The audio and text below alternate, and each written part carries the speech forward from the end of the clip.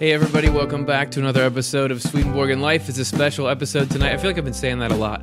It's a special episode, but this one actually is legitimately special. We have a very special guest here with us. We have Pastor Howard Storm on the program, and as always, we're going to be taking live questions and comments. So if you want to ask Howard Storm something, get your questions in on YouTube or Facebook. We'll grab them and try to get to a few of them throughout the show. My name is Curtis Childs. I'm the host, as per usual, but it's not about me. It's about the knowledge. So let me introduce our guest. Pastor Howard Storm is a former art professor and chairman of the art department at Northern Kentucky University. He's best known as the author of the book My Descent into Death, about his near-death experience. He's appeared on NBC's Today Show, The Oprah Winfrey Show, 48 Hours, the Discovery Channel, Coast to Coast AM, but now, which I'm sure is his crowning achievement, he gets to be on our show tonight. So, Howard, thanks so much for coming on the program. Thank you for having me, Curtis. Absolutely. And I as I mentioned, last week when I first said Howard Storm's going to be on the show, we had everyone in the chat, "Yay, Howard Storm, Howard Storm." And even my wife was excited, especially excited about this show because she's read your book. She thinks you're cool. So we all think you're cool, and thanks again for coming. So I want to get to a bunch of stuff, and this, generally our show is about Swedenborg, and we're not going to stick on him the whole time. But the very first question, because you and I had talked before this, and you said you had come across Swedenborg's works and actually read a little bit of them. Would you how did you come across Swedenborg, and how did that interaction take place? Shortly after my near-death experience, I was invited to attend a Friends of Ions meeting, which met at the Swedenborgian Church here in Cincinnati, and I didn't know what that was, just a cute little church, and I got to meet the pastor, whose name was Patrick Rose, and we became very good friends, and his wife also, and he lent me and gave me some Swedenborg books, and I read them all, and that was back in 85, 86, and I thought it was all really good stuff. It was really exciting because when you have a near-death experience, it's very common for people to feel very alone because everybody's telling you you're crazy, it didn't happen, like you're delusional, you're hallucinating, you need to go to a psychiatrist, and you're going like, I don't think so. I think God just showed me something. Hello, and they're going no, and including religious people. And a lot of people get burned out, but Swedenborgians are really open to this, near-death studies, for example, and I'm interested in ideas like the universe being filled with life on other planets, which was part of my near-death experience, and I really found them very open-minded. And as I became more educated in Christianity, I thought it was really quite compatible, which was the direction I was going, which was United Church of Christ, Protestant thing. Yeah, and I being a person who hasn't had an experience like that, it's great for me to get to see Howard had this experience here, Swedenborg had this one, and here's where they intersect, because to me it helps sort of put the puzzle together, and it makes it even easier to think these guys are really seeing the same thing. There is a objective reality out there. If Swedenborg were able to talk to him today, he and I would hit it off big. I mean, we would be brothers. Yeah, and hey, maybe a few years down the road, Yeah. So it's gonna happen, but just. That's be another time, place. Yeah. 40 years from now. So I want to just jump in. I know you've talked about your experience that you described in your book a lot. And I also wanted to mention, I saw some interviews that you did with Matt Klein of Matt Klein Cinematography, and I want to point people to the description of this. There's links to those videos. Those are another great one. So I'll reference kind of both those sources as we go through. I know that you talked about, in your experience, having what is now in the near-death experience community called a life review, where you were shown all the events of your life, but there was a particular emphasis placed on them by sort of the beings that you were with, or this higher perspective. I just wondering if you want to talk a little bit about when you see your life in that state, what's important and what's not important, and what does that tell us about sort of our day-to-day life now? Okay, it was very apparent very early that the entire emphasis was on relationships with other people. of course, starting off as a child with my immediate family, and then going on to my immediate family in school and neighborhood friends, and then expanding beyond that as I grew up. I think that I can say fairly that all is Jesus and the angels and God cares about is how we interact with other people. And Jesus also said this in the scripture. He was asked, what's the greatest commandment? What's the greatest teaching? And he said, love God with all your heart, mind, soul, and strength, and love your neighbor as yourself. The second commandment is much like the first. The way that we love God is by loving the people that God made, including the short ones and the tall ones, the fat ones and the pretty ones and the ugly ones and the mean ones and the cruel ones and the lovable ones, not just the lovable ones. Right, because that's not such a hard task. Yeah, so it makes it a challenge every day. Yep, and so do you still reference that? I mean, does that come to mind as you're making interaction with these people at the grocery store, or the people that you know? Is that still a potent source of inspiration? It's I'm not kidding. It's really in my life. I feel like I'm a baby trying to learn how to do this stuff. I've only been doing it 30 years. I mean, I'm almost 70, but my near-death experience when I was 38 years old. So I've been doing it over 30 years. But when I asked Jesus, what did he want me to do? When he told me I had to come back in this world, which I didn't want to do, I said, well, what do you want me to do? And it's a big, long story, but I'm going to condense it down to the important point. Is he said, love the person that you're with. And I like, what? That, yeah, sure. Okay. But what do you want me to do? And he said, no, that's it. That's your whole purpose, is to love the person that you're with. So, like I'm at the grocery store, all the grocery stores here, they're all the cashiers are trained to say, did you find everything you were looking for? They all have the same script, and it's a hard one to make a conversation around, but I make jokes. I talk about they wear name tags, so I use their name. I mean, I was a server for 7 years. I know what it's like to deal with the public and be treated like you're a tool, like you're just an instrument, right? And usually very rudely, and it's very brusque. And so, how's your day going? Yeah, like a person. Hey, boy, is it raining outside? Boy, you're lucky you're not out there. I'm going to get drenched taking these groceries. I mean, I'm not I'm not pretending that we're going to be best friends or anything. That would be an intrusion. It's obnoxious. I just be a human being with everybody. Be a human being with the server. Say please and thank you. Show a little courtesy. Look them in the eyes. And where it gets really challenging is when people are nasty to you, or when people are trying to rip you off. I'm not doing too good with the telemarketers. I got a confession to make. Father, forgive me. I absolve you. Thank you. Yeah, it's cool to hear. Like, you had this experience that's so overwhelming and so far out there, but yet what you come back with is very practical. Be friendly to the person at the grocery store. Kindness, kindness. A little bit of compassion.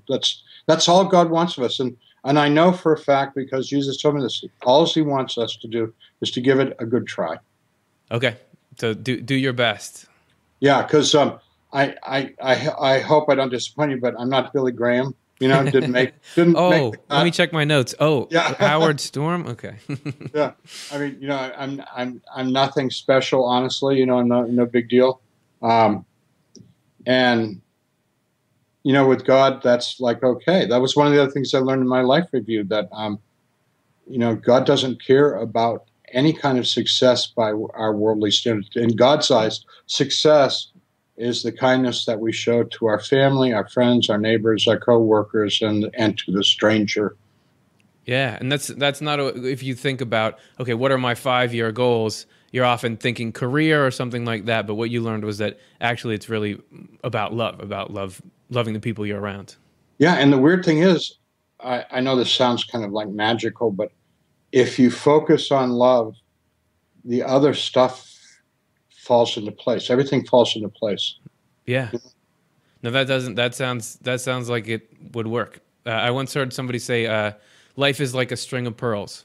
you grab one and the rest will follow. Yeah, and Yeah. like you're grabbing the most important one there. Yeah.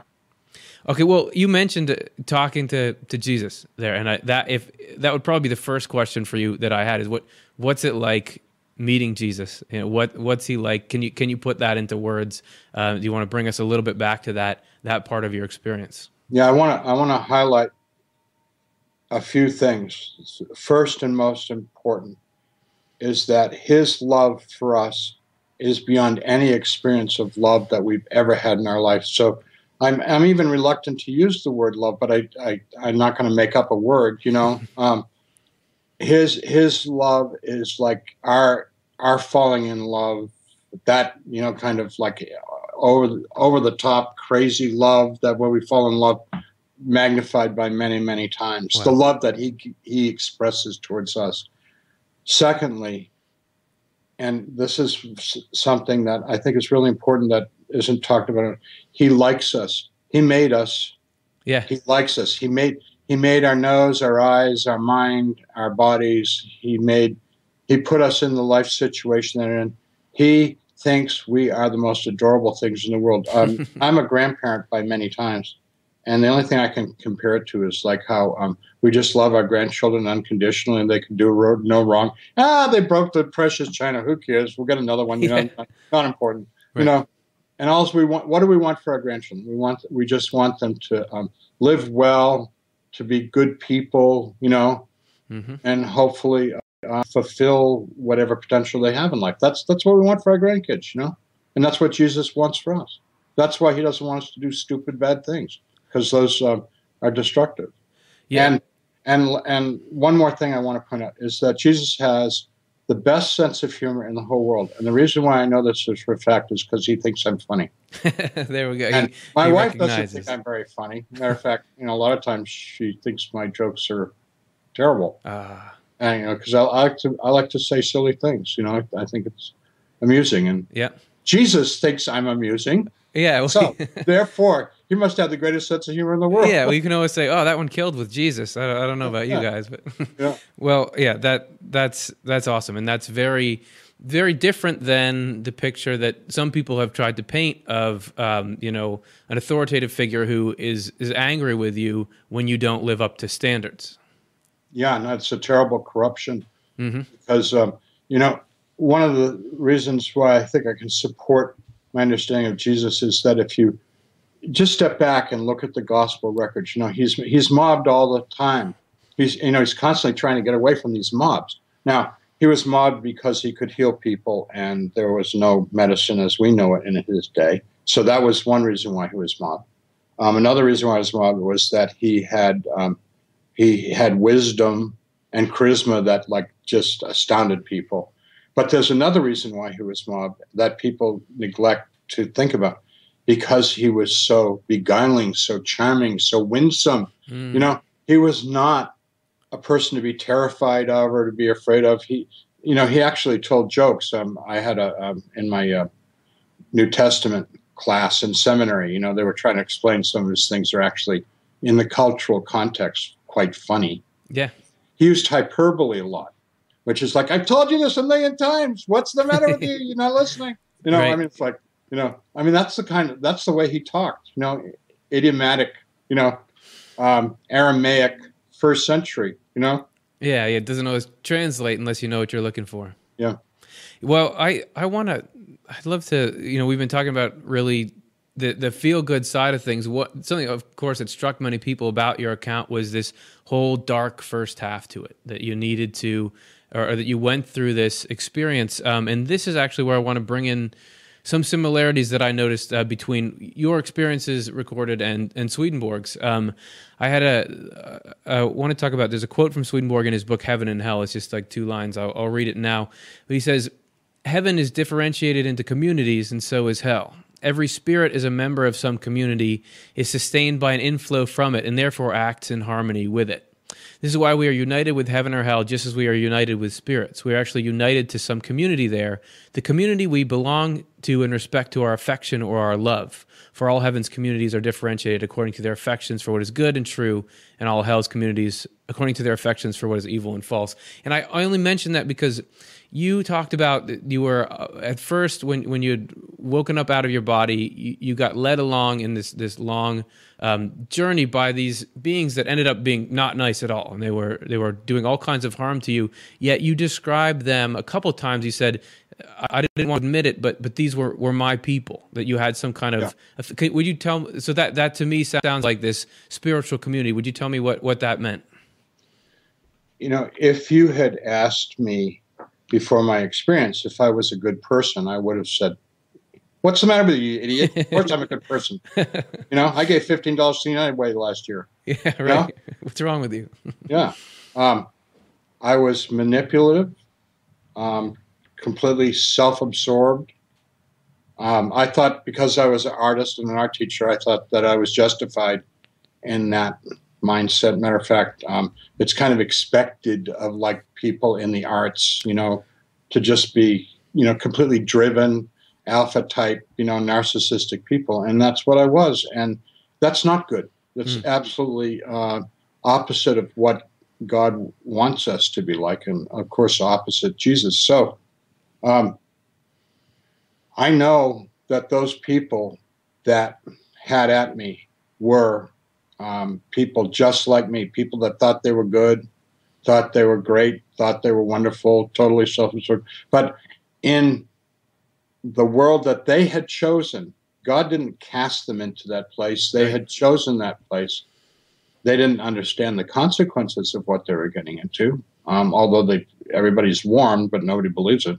The consequences that you go where you're stripped down to your essential nature, as Swedenborg described. Yep. And then in that world where there's no restraint, no laws, no rules, no police, nothing to restrain behavior, people then begin to act out from their most base instincts. Mm-hmm.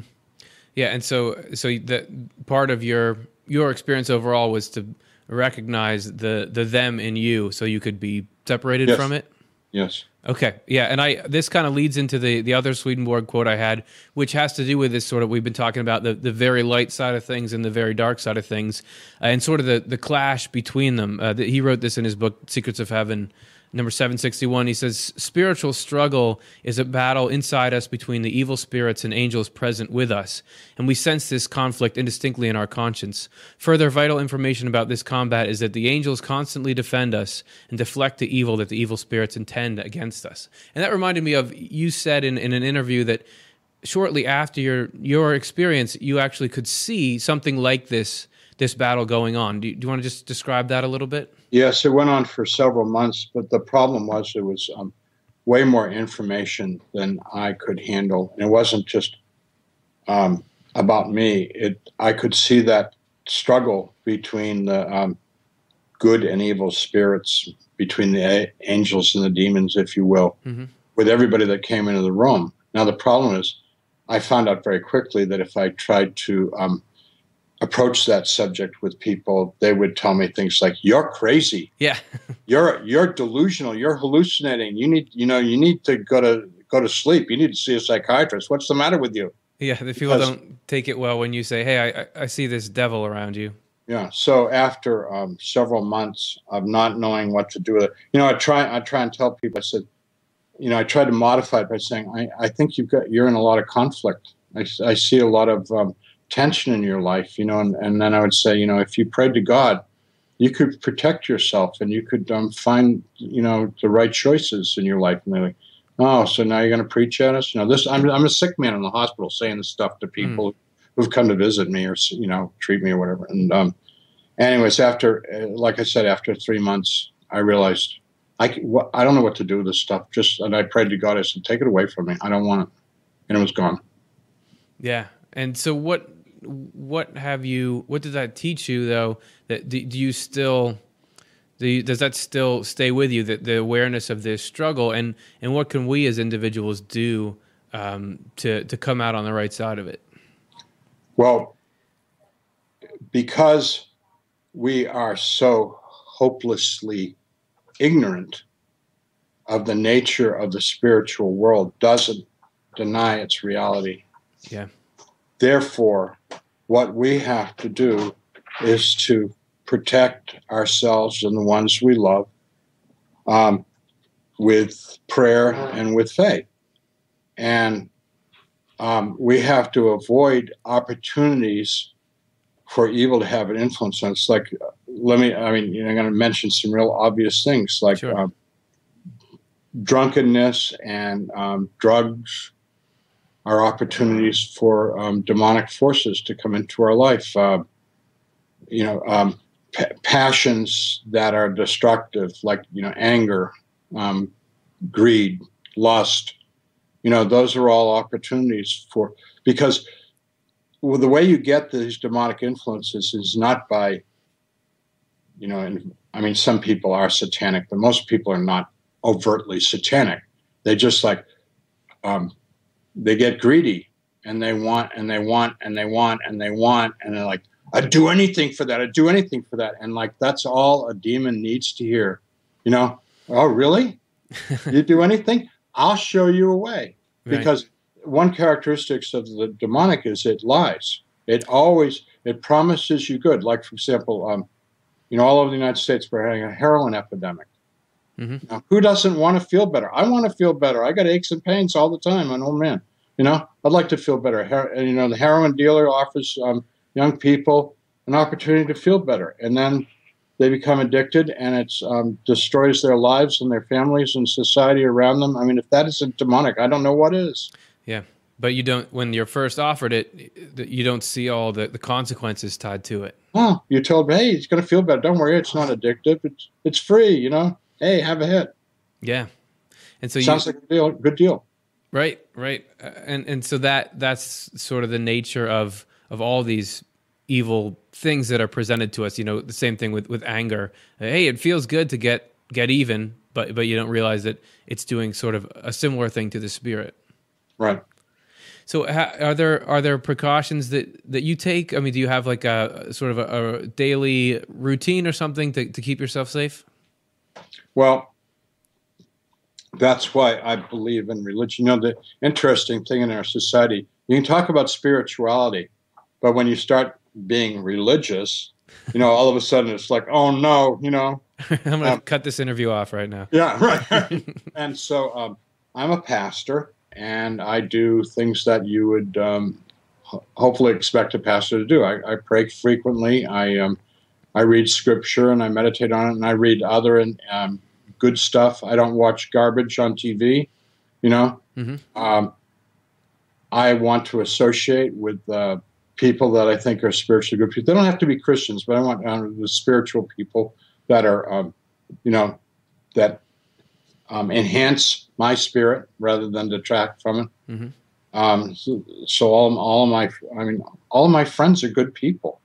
And I kind of embarrassed by it because I really should be out there dealing with the dregs of society, and I don't very much.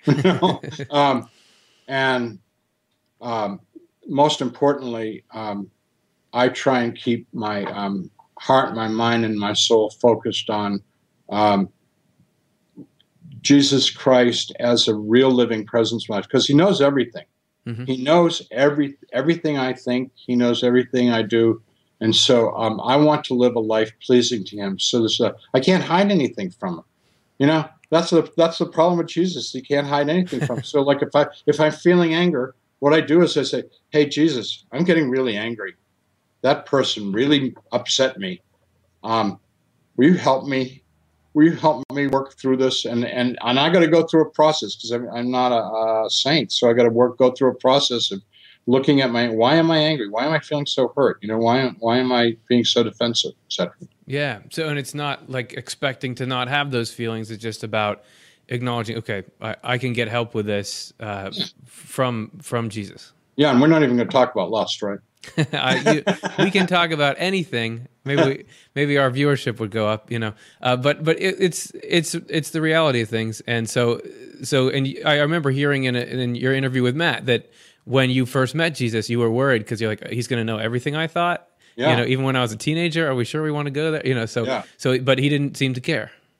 No, he knows the human nature better than we know our own nature. Mm. And it he there's an old Christian saying, God loves the sinner and hates the sin. Mm-hmm. That is true, true, true. Jesus loves us, and he just doesn't want us to do things that are destructive to ourselves and to our relationships with one another. Mm-hmm. And so, the negative things like greed and lust and drunkenness and stuff, it's not that they're inherently bad. They're just self-destructive and destructive to the people around us. Right. And that's a very different feel, again, from sometimes you have people setting Jesus up as this person with very, very high standards, and he's kind of testing you to see, are you good, are you worthy of me or not? But you're saying that the only reason he doesn't want us to do things is because he's worried about the welfare of us and the welfare of other people. Right, because the bottom line is he created us, every single one of us, to be amazing and wonderful by his standards. And that's what he would like to see happen in the world, where people had the possibility of living up to the full potential that he created us in. Yeah. Everybody's been given very special gifts and, in fact, has the potential to accomplish a great deal in this world. And is that, so this sort of, if we want to call it the hell state that you saw that those people were in, is that just a refusal of those gifts? Absolutely. And of course, the greatest gift of all, the greatest refusal of the gift is that what God represents is a benevolent world, a benevolent universe, a loving universe, that's what God represents. The Bible says God is love, and he's created a world where it could be a loving, nurturing world, and most especially towards children. Okay.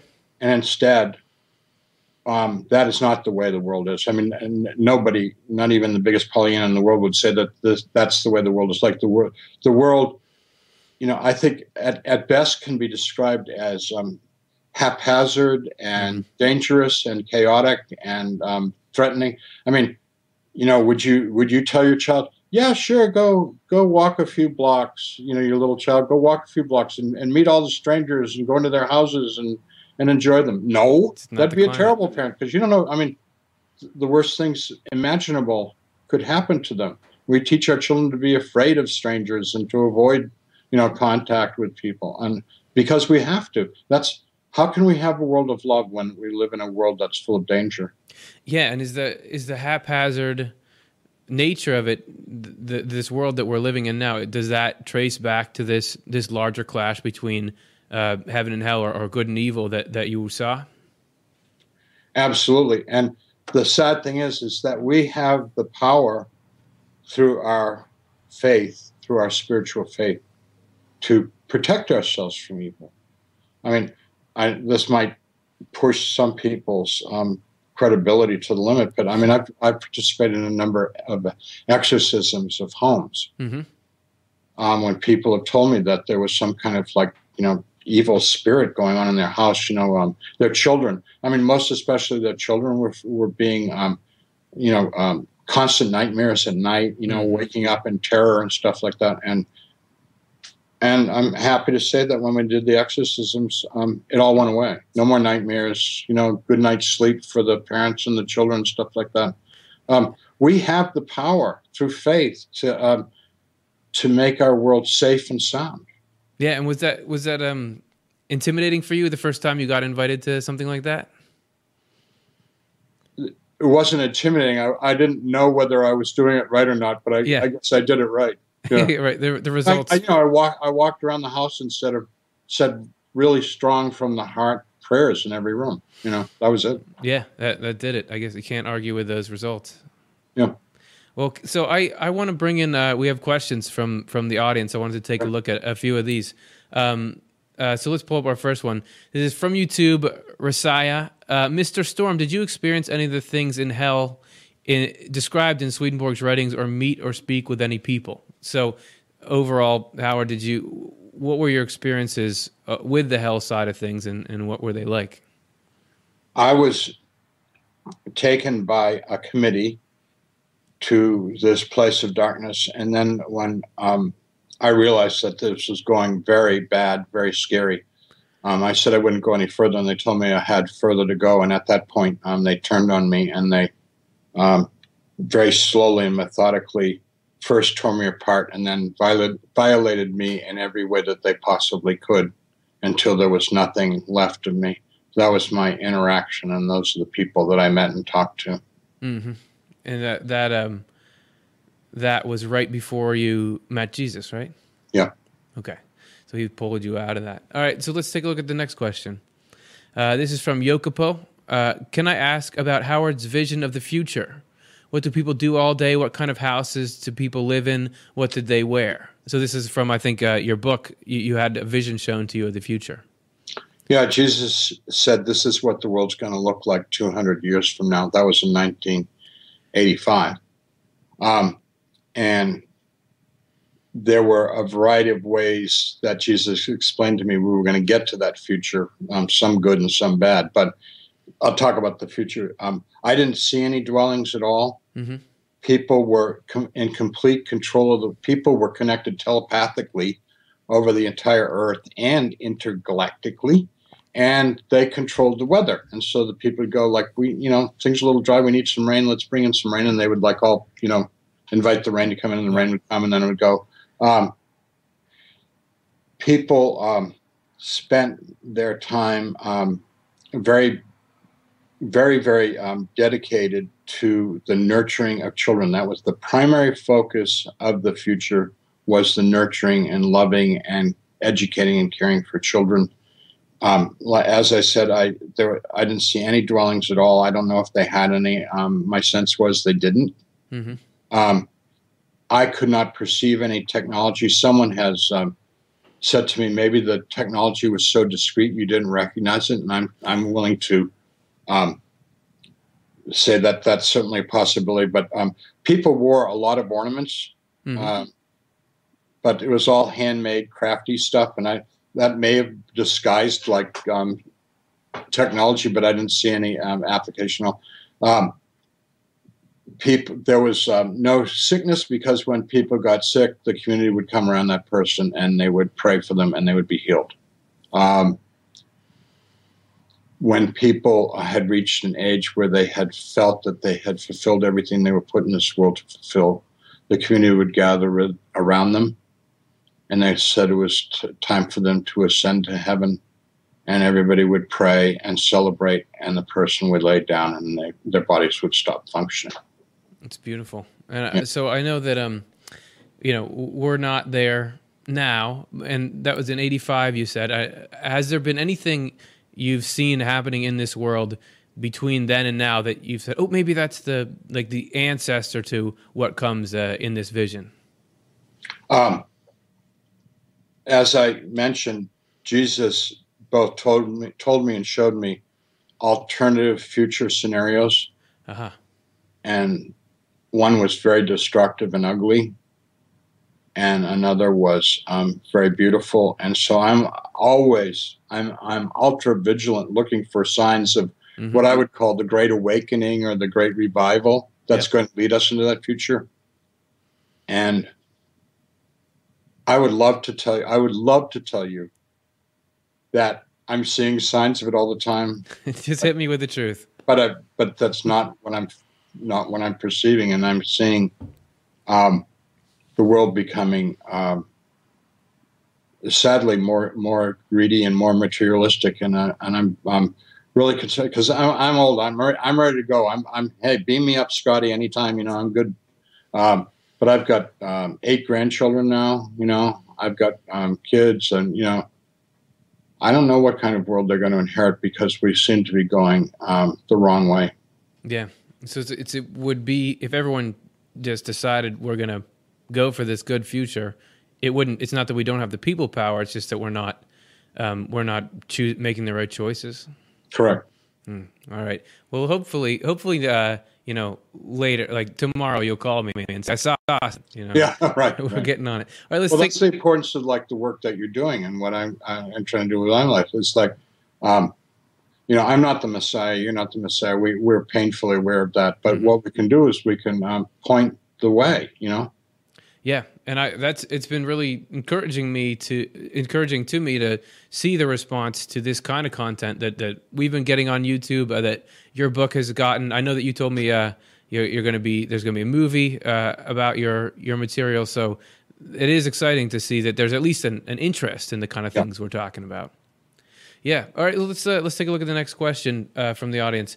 This is from Matt. If you do a good deed for the sole reason of going to heaven, is that technically unholy because it stems from a selfish reason? Oh, that's an interesting question. I think that, honestly, I mean, to be brutally honest, everything we do has an element of, I want to clean up the word selfish. Okay. I want to use a euphemism. Sure. Enlightened self-interest. There we go. That's lawyer speak. Well, look, if I do something that's good for you, I know that it's good for me. Mm-hmm. And so I'm not going to knock myself out. I'm not going to beat myself up, worried about whether it was too much of my self-interest and not enough compassion for you, right? I mean, it's like there's a mixture in there. Mm-hmm. I would hope that my reasons are altruistic and self-sacrificing, but as a human being, part of the reality is that I think about my own self-interest, and in a way, that's okay too. I need to take care of myself. I need to pay attention to my needs and my wants, and and my general well-being. That's not a bad thing.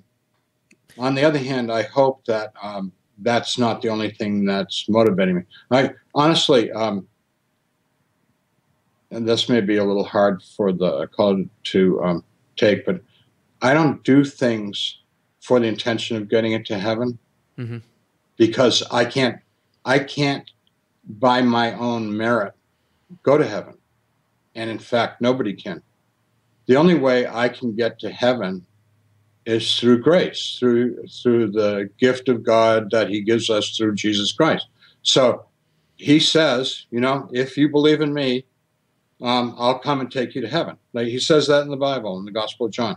I know that's true. I take him at his word. I can be a big screw up, but with my trust in him and with my intention to live a life pleasing to him, whether I more or less successful, and believe me, it varies from day to day and hour. He's going to make good on his word. He is trustworthy. There is nothing. How many times do I have to say nothing I can do to merit going to heaven?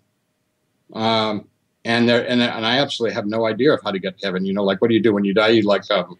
When you die, you're like totally confused and lost. Trust me. Yeah. You don't know nothing. You can't get to heaven. The only way you're going to get to heaven is he says that if you've lived a life putting your trust in me, your faith in me, your hope in me, whatever, and try to do a reasonably, give it the old college try, so to speak, right. You're good to go.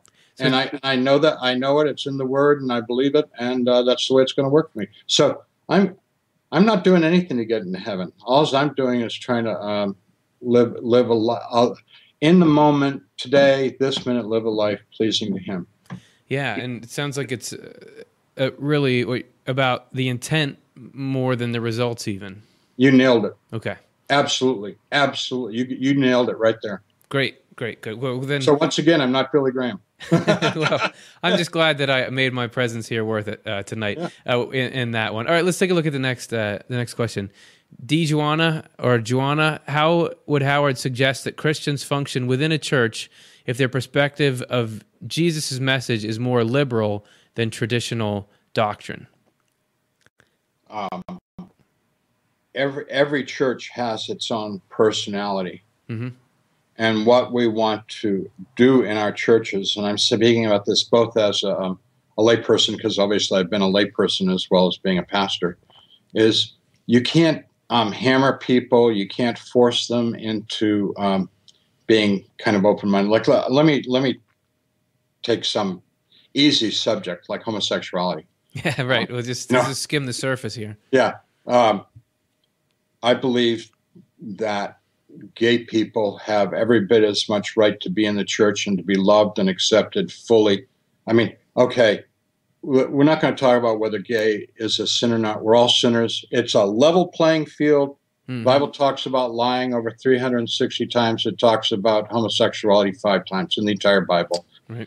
God is much more concerned about us being liars than about what we're doing with our sexual apparatus. It is clearly not that big an issue. They're human beings, and they do deserve to be treated with love and respect. Now, you encounter people in the church who are homophobic, which means they have a psychotic, not an unhealthy response to homosexuality, and they're very, very difficult people to deal with because they're just full of fear and anger and hate and defensiveness and a lot of they really need professional psychiatric help. And how do you deal with them in church? So what can you do? What can you do in church? And I'm talking about this both as a pastor and as a layperson. You take people where they are, you love them, and you try and take them baby steps, small increments into, knowing and caring for other people.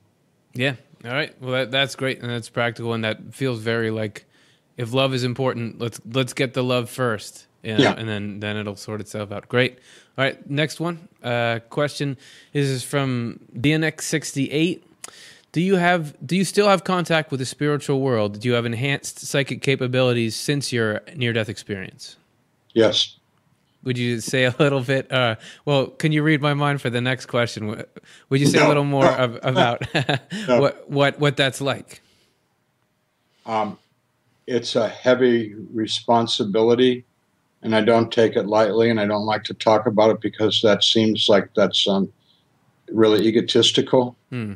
I feel, all right, I'll just be honest with you. I feel like I'm the most fortunate human being on the whole planet because Jesus and I are buddies. Yeah. We're close. And he tells me stuff and I tell him stuff and we hang together tight. Yeah. Well, it's awesome. It's just that vision of it can be like that is inspiring. So I appreciate you sharing some of it with us here. Yeah. All right, great. Let's take a look at the next question. It's from Anima201.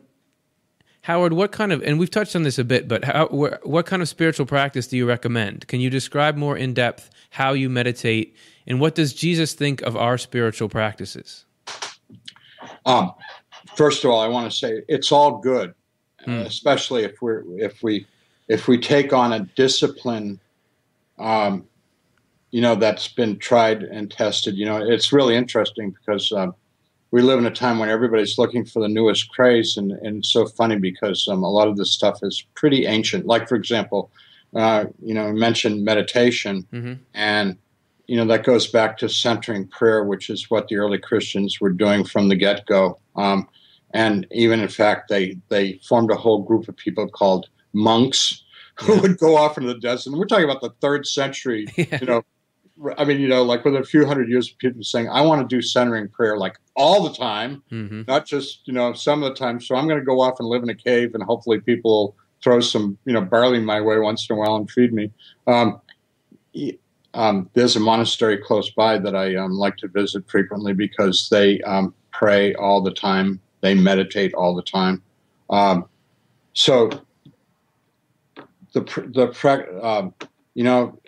People get all hot and bothered about whether Reiki can be Christian or not Christian, stuff like that. You can do everything in the context of your Christian faith. And one of my great heroes, Thomas Merton, who in fact was at this monastery that I like so much, the Abbey of Gethsemane, was contacting Buddhist monks because he felt that they had a great deal in common. And in fact, he died at a convention that he had organized between Christian monks and Buddhist monks. And he was trying to get the monks of the world to all go like, hey, guys, we're all after the same thing, Yeah. I don't mean this glibly, but within our own cultural context, within our upbringing, I was raised as a child in a traditional congregational church in New England, and you know what? A mighty fortress is our God, rocks my world. Right. Mm-hmm. And I like to go to a church where they do traditional hymns because that's what I grew up on, and it just brings me back to that the faith of my childhood and my upbringing. Yeah, and I think you'll get a lot of people who have a similar experience where something really works for them, but they'll say, okay, because it works for me, everyone's got to do this. But it seems like you're saying, do what works for you. Yeah, and and I can't understand why everybody doesn't like double chocolate almond coconut ice cream. It's a no-brainer. Yeah. I mean, I'm kind of like very passionate about it, why doesn't everybody like it? And when I go to people to the ice cream store, like I'm the only one ordering it. People are getting like weird things like black raspberry. It's like, why would you get black raspberry when right. It's just taste. Mm-hmm. It's just taste. Yeah. It's all good. Absolutely. It's all good. I love it. Let's take a look at another one. We got a lot of questions coming in here. This is by Drive By Poet on YouTube. How particular was Jesus regarding right conduct? If one has goodwill and kindness, would it be proper to be quiet and mild-mannered without jokes, smiling, laughter, and excessive chatter? I think jokes, smiles, and chatter are all signs of friendliness. I think, of course, the important thing is, a certain degree of moderation. Earlier I mentioned, like the strangers that we meet, like the cashier at the grocery store and stuff like that. You can't monopolize your time, and when they're done checking out, it's time for you to move on. Yeah. Especially with the person like breathing down your neck behind you when you get checked out. But like, what about the bagger? I mean, I always acknowledge the bagger and thank them. Mm-hmm. That's, and I smile at them and ask them, how's it going? And sometimes I try and engage the bagger in a conversation if the cashier isn't too, ignoring people and being, formal and I think that's actually kind of rude. And so that maybe goes back to we get some of our sense of humor from Jesus' own sense of humor. Yeah, humor is lightening up. That old saying. Have you heard this one? Do you know why angels can fly? No, why? You haven't heard it? Uh-uh. Mm. Because they take themselves lightly. I love it. Great. Well, thank you for arming me with that one. Yeah. We need to lighten up and be joyful people. There's a line in the scripture that is, it seems like nobody's ever read it except for me. Jesus says, "May my joy be in you, and may your joy be complete." Right. He wants us to be filled with his joy and be joyful people. That's a wonderful vision. That's a pretty nice guy. If that's what he wants. All right, let's take a look at the next question. This is from Shelley. I am a recovering addict, very spiritual now. Will I be judged on my past? No. When we are straight up with God, and if this person's gone through recovery, I assume they've done the 12 steps, which is like the whole 12 steps thing is a complete God deal. So the 12 steps is more Christian than most Christians are Christian, right, in my opinion. And I happen to be very familiar with the 12 steps because I was very involved with Al-Anon. That's Family and Friends of Alcoholics for a long time. So I know all about the 12 steps, et cetera, and the traditions. When you go through those steps, which is relying on a higher power and, confessing your shortcomings and making amends, et cetera, et cetera, you've done everything that God could possibly ask of you. And you know what? Here's the incredible thing. It's all gone. It is all gone. One of the cool things about our faith is that we can be born anew every day, get a fresh start, and everything's behind us. God doesn't even keep a record of it anymore. It's incredible. God edits the book of life every day. Yeah. Good. So the things spill out the back there. We fill it up with new good pages. Yeah, and that's the sad thing about people that don't have any faith in God, because they have to carry the burden of all that stuff all the time, and that burden is overwhelming. And did you feel like because you said before your experience, you didn't have really a belief in God. Did you feel like the way you carried burdens changed after your experience? Oh, 100%. Yeah, completely. Great. All right. So there's a good message, because I know we get a lot of people writing in who have struggled with addictions or things in the past. So it's good to hear that there's nothing that is going to weigh us down forever, that anything can be lifted if we take the steps. Absolutely. Great. All right, let's just do a couple more here. We're getting near the end of the hour, but we'll let a few people get it in. This is from Karen on Facebook. I don't understand how we don't miss the people we leave behind when we cross over. When we go to heaven, we can actually see and hear them from heaven. I mean, as if we were there. We're not there. We're in heaven. I mean, sometimes people in heaven get a sort of a special assignment to come back as a guardian angel, but that's not the norm. Most people in heaven are very aware of the loved ones that they've left behind, and they have a completely different perspective on what's going on down here, because what they want from us, the ones that are still here, to have a good life, to love one another, to care for each other, to be good people. That's what they want, because they know that in a few minutes, by heaven's clock, they're going to come home. I call heaven home, because that's where we belong. Yeah.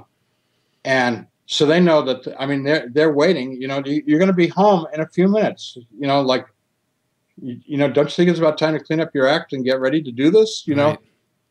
Because and then of course they feel sad for the people that don't want to come home. You know, it's like a whole different perspective on life. Yeah, but they also know that in God's infinite mercy and grace, there's always hope somewhere, somehow. Yeah, wonderful. So they can. So it's not that we cross over and forget about everyone we knew in this life. We continue to care about them. We care very much about them. Wonderful. All right. But we also know that in God's infinite mercy, there's hope for everybody, even the worst. Yeah. And a sense of trust that God has taken people on the path that's their best shot at coming home. Yeah. I mean, like the Bible tells us that Jesus went to hell. When he died, he went to hell and he preached and he saved a lot of souls. Yeah, I think he probably saved a lot of souls, because he's a very attractive character. He's pretty good, man. He's got some charisma there. Yeah, right. And he did it that time, and I don't know how many times he's done it since, and how many times he'll do it in the future. Right. Yeah. Why wouldn't he? If his goal is to bring everyone into as much happiness as possible. Yeah. All right. Let's take a look at one more question here. It's a simple one to answer. Are there more people in hell or heaven? If I knew the answer to that, I would not be sitting in this chair talking to you. I would be in heaven, right? You know, in close proximity to God. So I'm sorry, but I'm not being glib. Honestly, that's above my pay grade. Yeah, I mean, and I wonder, if there's what kind of clearance you have to know something like that. Yeah. All right, that was a short one, so let's do one more here. This is Williams Marie Joy. I want to know, are our loved ones allowed to visit us from time to time, even if in our dreams? Yes, and there are lots and lots of accounts.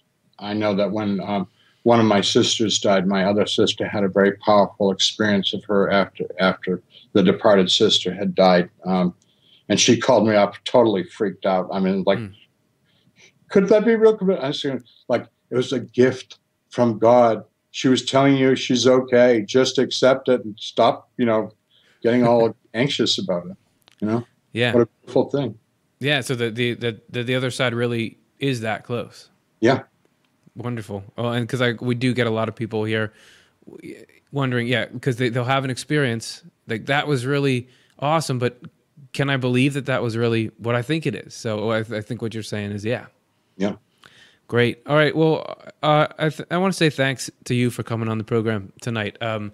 like I said, I read your near-death experience. It was one of the first ones I ever read, and it had a profound impact on me. And for you to share everything, I feel that the hope that you found, the way that you describe it, just even hearing secondhand about it, for me, this is like, wow, that there can be love like that there can be comfort like that, that you found, has been inspiring. And then since then, I've read so many things in Swedenborg that particularly with your experience, I say, oh, these guys are talking about the same thing. So I've always wanted to make this connection. So really appreciate you coming on the program. Thank you for having me, Curtis. I appreciate it. Absolutely. And I just want to let everyone know you can go to howardstorm.com. That has all kinds of links and everything Howard Storm on there. And you're a pastor of a church right now? Yes, I'm serving St. Mark's United Church of Christ in Latonia, Kentucky. Little tiny church. If you're in the neighborhood, stop on by. Yeah, you can increase our attendance by multiple times by coming by. You can make a difference. All right. Well, thanks so much for giving some of your Monday night, and hope to talk to you again someday. Thank you. God bless you.